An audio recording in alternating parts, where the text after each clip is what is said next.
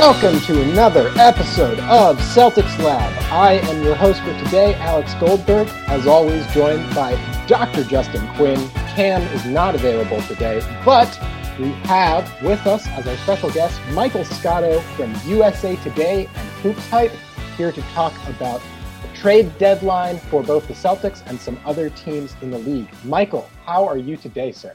Hey, fellas, doing well. My pleasure to join you. Good to have. And Justin, what's going on? Kind of sorting through all the rubble here. Yeah, it certainly is rubble. Yesterday was an explosive trade deadline. Woj, I believe, dropped a tweet earlier today that said something to the effect of, yesterday was technically the busiest trade deadline ever in terms of most teams involved and most players changing hands total. So a historic trade deadline, really interesting stuff. The Celtics made a couple of moves. The most notable of which is the trade of Jeff Teague and 2 second-rounders for Evan Fournier of the Orlando Magic. All right, I'll turn it over to you, Michael. How do we feel about Fournier for the Celtics? When I first saw the move, it was good to see Boston make some type of move. I think it's going to be interesting to see. For this season, I don't know if it really moves the needle for them that much. Personally, I still think the Nets and the 76ers are better in the East, and certainly the Bucks as well. Off the top of my head, can make a case for Miami too, given the moves that they made. It's just going to be interesting to see whether they keep him long term or not, and what they're willing to spend to keep him. I think certainly, when I had been, doing stuff on HoopsHype and reporting for our trade intel series, in talks for Aaron Gordon, it seemed like a lot of Celtics fans would have liked to have gotten him as a younger piece to be a part of the core with Jason Tatum and Jaylen Brown. Obviously, that did not get done. So it'll be interesting to see how much of an impact Fournier has. Again, I think it's a nice move, but ultimately I don't think it moves the needle completely. Justin, how do you feel about Evan Fournier in Boston? It really depends on how you look at it. If you look at it in a vacuum, it's a pretty good move. You can replenish second-round picks by purchasing them, so you didn't really spend very much to get him. You did use the TPE, the traded player exception generated from Gordon Hayward's exit, which I am not super crazy about, given Danny Ainge's assertions earlier in the season that they weren't going to use it during the season, and they certainly weren't going to use it on a rental, and he did both. But in a vacuum, it's not a bad deal. We could talk more about the deals that didn't get made, but I'm not too thrilled with it in the bigger context. I think I'm going to push back a little bit on that. And I say so primarily because I'm a little more optimistic that Ainge and company are going to try and re-sign Evan Fournier. I'm hoping that it will be for a reasonable deal. And, Evan Fournier is a fairly talented multi-level scorer and shooter, which is a valuable position in the league. So he's going to get offers. But I do think that he could be a really useful kind of spark plug for this team, particularly when it comes to spacing the floor. One thing that Brad Stevens has really emphasized is that Jaylen Brown and Jason Tatum need to develop more as playmakers for this offense to really work. And Fournier strikes me as a guy who can actually do something with the ball once he gets it, which is not the case for everybody else on the Celtics roster necessarily. So I think the move from a price standpoint, it's not a bad deal. I agree with both of you. If we're not able to re-sign him, I wouldn't be super thrilled about that. But that's the kind of gamble that I think you can afford to take on a season like this one, especially when, to your point, Michael, I think it's fair to say that this move doesn't push the Celtics above Brooklyn or above Milwaukee or above Philly at all. But what it will help them do is reclaim some respectability in the standings, hopefully, and maybe increase the trade value of some of their other players in what has been a pretty tough season otherwise. But that is not the only move that the Celtics made. They made another one later in the day, closer to the trade deadline, trading the stalwart veteran center Daniel Tice, along with Javonte Green and cash, for Luke Kornet, Moritz Wagner, and nearly $2 million in cap space to get below the luxury tax. Michael, your thoughts on Daniel Tice for Kornet and Wagner? I would say that Daniel Tice is a guy that makes a lot of plays that you don't see in the box score, hustle plays, box out type of stuff, dives on the floor, screen assist kind of guy. He brings intangibles. I always liked Daniel Tice, and I thought for any team that really has aspirations of developing a culture and good habits, he'd be a good fit around a playoff contender. Mo Wagner, I think, is a guy that can be a role player in the league a little bit off the bench. But, I liked Tice. It was, for me, if I'm a Celtics fan, I think that was more about clearing out time for Robert Williams. That's the way I looked at it. And, you touched on some money that they had saved as well. So that's was my first read on it. Justin, thoughts? I feel generally the same. I'm a little concerned about some of the rumbles that we're hearing. We can talk about shortly about looking for a center on the buyout market, but it kind of had to be done just to make the other deal possible in the first place. And hopefully there is, though Danny Ainge kind of commented it wasn't that big of a reason this morning. Hopefully they do give the keys to Robert Williams. That would be at least one small silver lining to seeing such a good player like Tice go. Yeah, I really liked Daniel Tice. And I think it's fair to say that Daniel regressed a little bit this season from the guy that he was last year when he was a legitimate, top 10, I would say, starting center in maybe even the entire league. He was really, really good, especially on the defensive end. And to lose a player like Tice, who, as you said, Michael, does so much of the little things to make this team work, is definitely a tough sell. Obviously, Robert Williams is the future of the center position in Boston, at least I'm hoping, and he is going to need more playing time. So it made sense that one of the bigs would be on the move. I personally would have rather traded Tristan Thompson, but maybe the offers weren't there. I will say that I am, in a totally biased sense, the biggest Moritz Wagner hater in the world. I do not like him as a player. I don't want him on my team, and I'm very upset that he's going to be wearing green. So Danny Ainge, if you're listening, please waive Moritz to make me happy, specifically. I'm sure he's listening. Any other thoughts on the moves that maybe the Celtics did not make? We heard rumors about Aaron Gordon. We heard rumors about Harrison Barnes. We heard rumors about Nikola Vucevic and John Collins. Michael, thoughts on some of the moves that the Celtics did not make at the deadline? I mean, I think you could come up with an incredible team, not only this year, but in years past, of guys that the Celtics have been, linked to and in trade rumors and don't get. I mean, it seems always like if they are linked to the guy, you can probably bet they're not going to get him. Just with the way it's been over the years. I would say as far as Aaron Gordon, I just thought that he would have been more of an impact acquisition than Fournier, but ultimately, does that move the needle for them a ton? I don't know. I think, they really need a big, to me, and in my opinion, to take the next step. And, if Robert Williams can develop into that, cool. But, as of right now, I don't know if I see it yet. I think Aaron Gordon,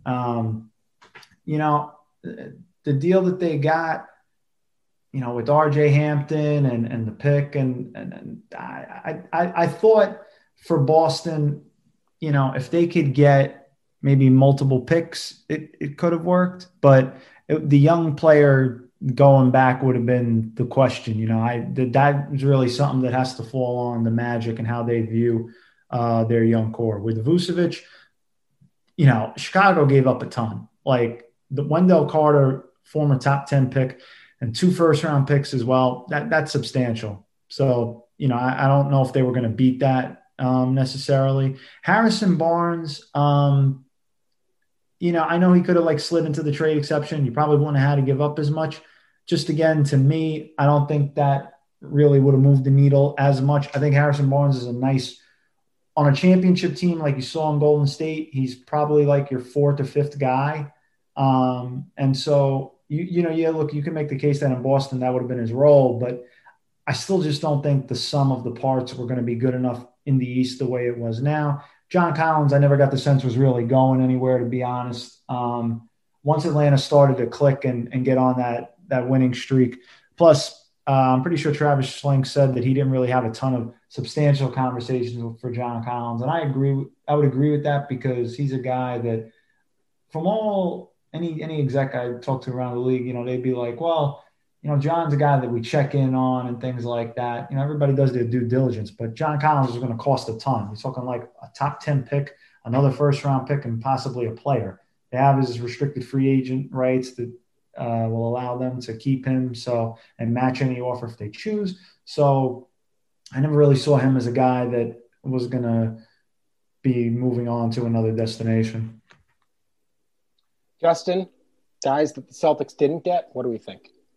Well, as for Barnes and Collins, I never really felt that they were available. And that was really confirmed when the Kings moved for DeLon Wright. That was just totally not a let's sell off some parts move. They really seem to want to make the playoffs. You can debate the wisdom of that. But, I mean, and even more so with Collins, it just doesn't seem like they were really available. So, I mean, you can make all the offers you want for guys who aren't available, but you're not going to get anywhere if they're not. That being said, I do think that they probably could have made more aggressive moves for Gordon or Vucevic. There's very good reasons not to for both that Michael outlined and others with better minds than mine have made the case for.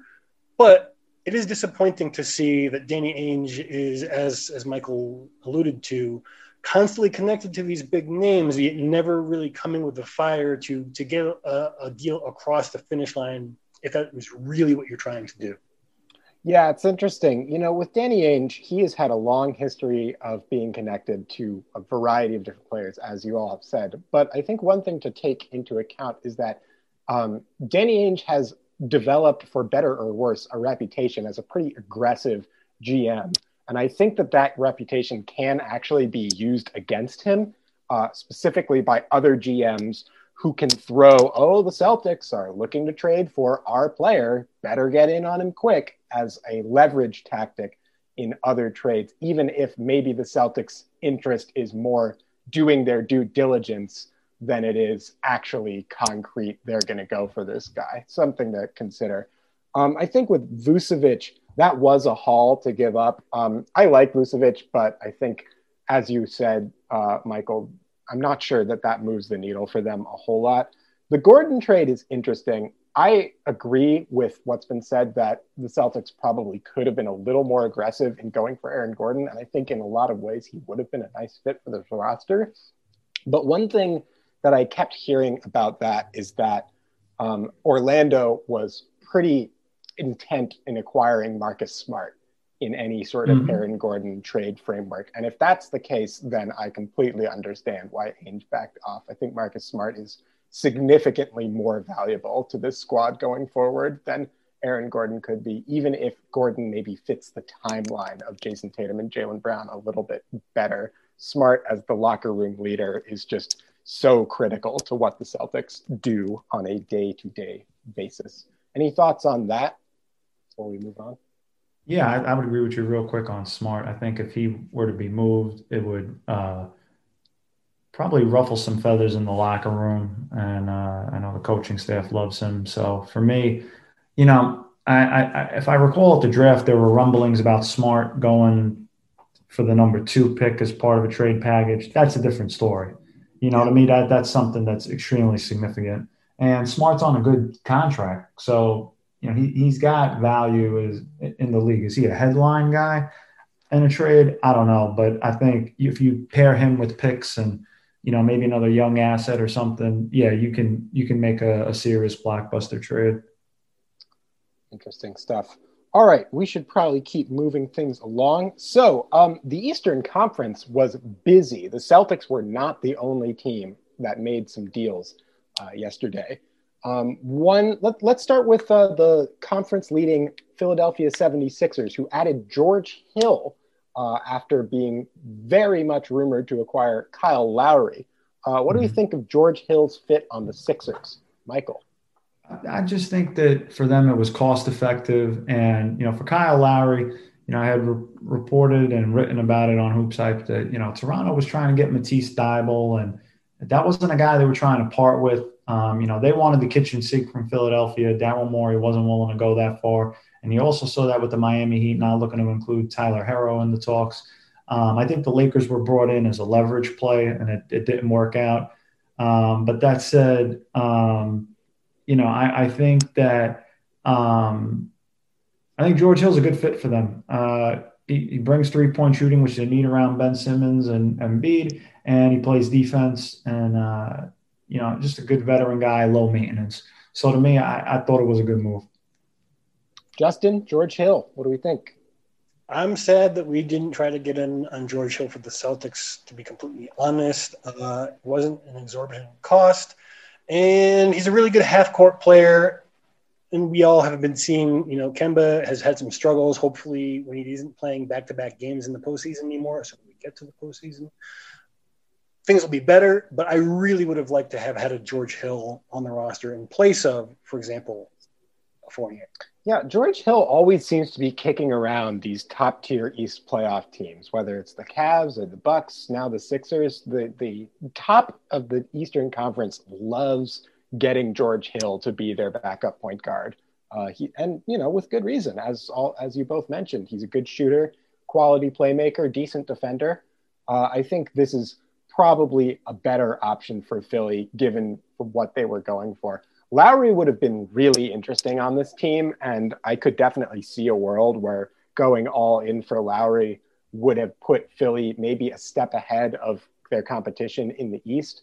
But I think, as you mentioned, the cost of acquiring a Kyle Lowry, Tybal, Maxey, presumably another pick, that puts a pretty heavy toll on what Philly's future might be. And given Joel Embiid's injury history, given that Ben Simmons, while a dominant player in a lot of ways, still struggles to shoot the ball, I think that it's fair to say that I understand why Philly got gun shy about Kyle Lowry. Another team that was connected to Kyle Lowry and that made some moves not involving Kyle Lowry, Miami Heat, who added Victor Oladipo and Nemanja Bjelica for former Boston Celtic Kelly Olynyk, another former Boston Celtic Avery Bradley, and Mo Harkless. Where are the Heat going to be finding themselves after making these moves?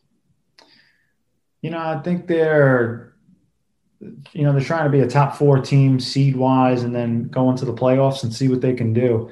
Oladipo has struggled a little bit this season shooting the ball. He's not in his tip-top all-star shape form that he was a couple of years ago. Bjelica guy can stretch the floor for them. So I think that'll help. The big question is going to be if they can get LaMarcus Aldridge as well in the buyout market. It's certainly an arms race in the East. So it'll be interesting to see. But that's where they think they are as of now, at least. Justin? I'm not terribly overwhelmed just because, as Michael said, Oladipo is not in his best shape in terms of presumably health, but it could just be a shooting slump. It's not really clear why he's shooting so badly. It could also be, being on a team he hates being on. It's hard to say at this point. But I am kind of optimistic. Bjelica kind of fits their mold. I do think they are a better team now than they were before, but the question is it going to be good enough? And I think it's really going to be a lot more on how Jimmy Butler and the rest of the squad can play as they go into the postseason.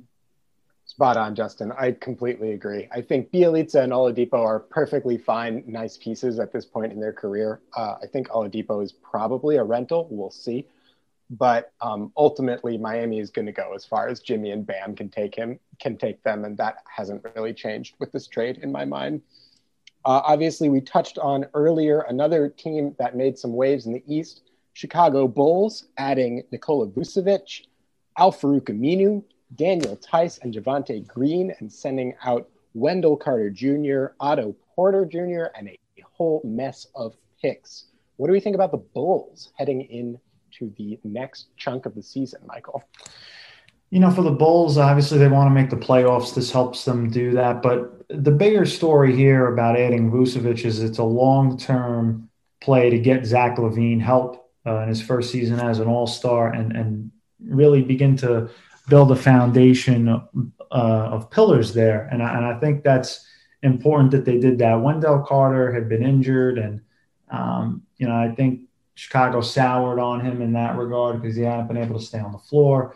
You're going to give up picks for Vucevic, but the guy's having the best year of his career, and he seems to really have elevated to a whole new level in his game. Otto Porter, never really moved the needle for them there. And, I touched on why I like Tice earlier in the podcast, a guy that's really knows his role and does the intangible things to help a team win. So I think Chicago's going to benefit from that greatly. Justin, what do we think about Chi-Town? I like them a lot more now. I think that they are going to get out of the first round of the playoffs at least. I don't know how much further they're going to be able to go than that, particularly with it's a very odd front court rotation. I mean, obviously, I think at this point, Lauri Markkanen is going to be gone in free agency, barring some very strange happening there. It's a very curious front court. I'm curious to see how it comes together, but they're definitely a better team now. Yeah, I think the Bulls are definitely a better team. I am not sure about this move in the long run for them. I think that giving up 2 firsts for a guy in Nikola Vucevic, who is expensive, can't really be an incredible defender, and is about to turn 30, that could pay a long-term price for Chicago. But to your point, Michael, it's very clear Zach LaVine is their guy. He has been the best player the Bulls have had since Jimmy Butler. And they really want to build around him and make sure that he stays in free agency. So this seems like a move very intentionally directed towards that goal. And I think that the Bulls will improve as a result. I'm just not sure how much. A couple other teams in the East made some moves. The Toronto Raptors added Gary Trent Jr. and Rodney Hood for Norman Powell. And the Hornets added a former Celtic, Brad Wanamaker, officially confirming their status as Boston South. Any thoughts on the Raptors and Hornets making moves, fellas? I thought the Raptors getting Gary Trent was awesome for them because he's only 22 years old. I think people forget that. And, Norman Powell is going to get paid this offseason. I don't think you're going to have to pay Trent as much, maybe a little less, and he's younger and you can build around him. I don't know how big of a gap there is between Trent and Powell. I love that move for the Raptors personally. Justin? Well, I'm much more impressed by adding Brad Wanamaker to – I'm just kidding. No offense, Brad. We love you. But as far as the Gary Trent Jr. thing, it's eerie because his father did the exact same thing. Someone pointed out earlier today on Twitter, I forget who, apologies, that his father also scored 10 points a game for the Portland Trail Blazers and then got traded to the Raptors. I think he's just kind of kicking the same kind of production that we're seeing from Powell down the road to a more usable window for the Raptors, if we're being honest. I think that makes sense. And the Raptors are trying to get younger. I think now that Pascal Siakam is pretty clearly established as their main guy, along with Fred VanVleet, I don't necessarily know what the status of Kyle Lowry is going to be for them going into next year. It's possible that he will leave in free agency, but there is clearly a youth movement afoot. Norm Powell was going to get some offers in this offseason, and I'm pretty sure that Toronto had no intention of matching or re-signing him. So Trent is a good get for them. I agree. All right. So we've talked a lot about the trades that have happened. We've talked a lot about the new Eastern Conference. Folks, where do we see Boston in this Eastern Conference going forward? What is their ceiling and what is their floor for this season after all of these moves that took place? When I look at the Celtics, I just think that, right now, without knowing whether they're going to end up with a guy like Andre Drummond or something to continue to fortify the front court, I think you have to look at them on the outside of the top 4 seeds and in the East right now. The worst case scenario, I don't even know I'd say worst case because I could see them potentially getting bounced in the first round depending on the matchup. But I don't know. I don't see this team necessarily getting to the Eastern Conference Finals, let alone winning it. So if you told me they were out in round 1 or 2, I could see it based on the roster construction as of now. What do you think, Justin? Any chance the Celtics can catch fire and replicate their East Finals run? It's certainly possible, but we'd have to see, Kemba Walker really playing like the Kemba Walker of old, which is not that likely. We'd have to see both of the Jays playing, to the level we know they can, but so far haven't. And we have to see a kind of cohesion we haven't really seen from this team for them to really have that chance. And there's so many ifs at that point that I think it's much more likely to fall in the realm that Michael is talking about. And I'm not, typically a doomer, but there is a real potential for the chemistry of this team to implode even further after having been shaken up, particularly with some of the rumors going on about Tristan Thompson and all that stuff put together. There is a potential for an implosion that could even see them in the play-in tournament or worse. Yeah, I think that's probably a fair assessment, to be honest, which is depressing. But that being said, I think that might explain actually why the Celtics made the moves that they did on some level. Evan Fournier, by all accounts, is, in addition to being a solid player, a very good locker room guy to have. He is apparently very funny and an enjoyable presence on every team that he's been on. So maybe Evan Fournier coming in will help the Celtics chemistry a little bit more and inject some fun and energy into what has otherwise been a slog of a season. And I think to kind of cap it all off, I think the concerns that you both have are legitimate. And I think that's a part of why Danny Ainge might have been a little gun shy to trade first round picks this year. Because if the Celtics fall as far as the play-in tournament, they're potentially going to have another top 14, top 15 pick, which could be either another decent player or a valuable trade asset.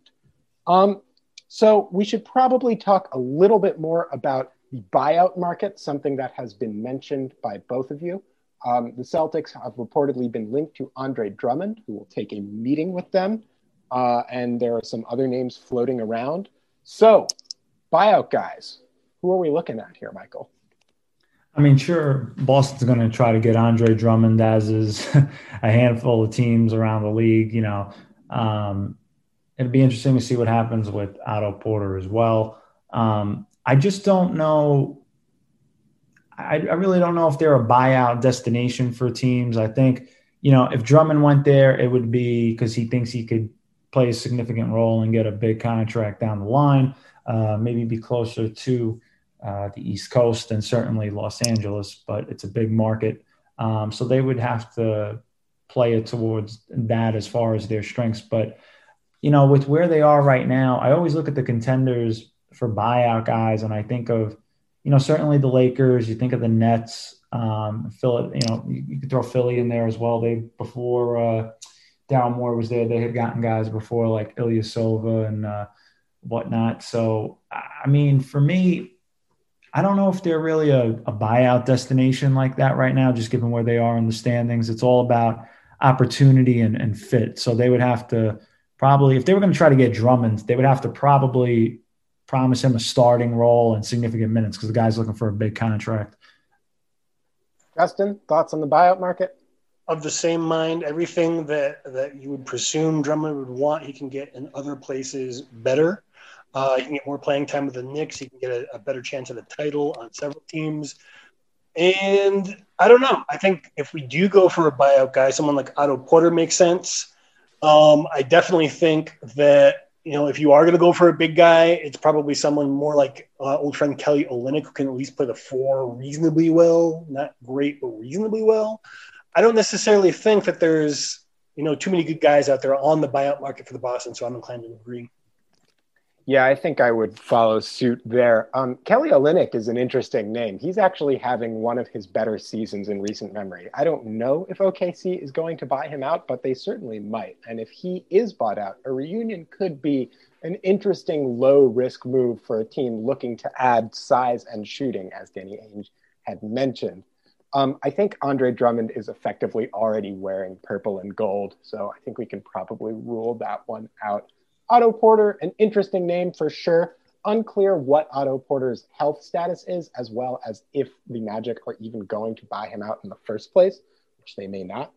But a name to keep an eye on for sure. But in general, I think given the crop of guys that are available on the buyout market, it would not surprise me if the Celtics are less aggressive rather than more when it comes to that. And I think Danny Ainge has suggested as much. So last thing, and then we'll wrap. The trade deadline is a time for teams to kind of rejigger their rosters, change things a little bit for that season, but it's also a time to look to the future. Obviously, the Celtics acquired a guy in Fournier who's expiring, but there's a chance they'll extend him. And in general, what do y'all think about the Celtics as they head into next season, regardless of what happens this season? What is this going to do for our future moves and roster construction? Michael, want to take this one? Yeah, I mean, I think certainly they have their pillars in Jason Tatum and Jaylen Brown. I don't see either one of those guys going anywhere. Kemba Walker's name has been out there in trade talks, even dating back to the previous draft. And so, I think that is going to be interesting to see. But when you say about the roster construction, I mean, Boston has their pillars. That's a good start. But if you look at the East going forward, with the Sixers having Embiid and Simmons for years to come, and the supporting cast they have, as well as the Nets with the big three, you've got to improve on that. I think if there's a way that they could package Kemba Walker and improve and get a better third star, I think they would try to do it. Fournier as a fourth guy isn't bad, but I'm curious to see ultimately, if they can maybe use that trade exception with Hayward as well, and just really try to go get an elite third star. Previously they thought Kyrie Irving was going to be that guy, and it didn't work out, obviously, because he left. So I do think that that's ultimately what Danny is targeting at some point. Yeah. Justin, thoughts on the Celtics' future? I've been very generous with Danny Ainge and his moves in the past.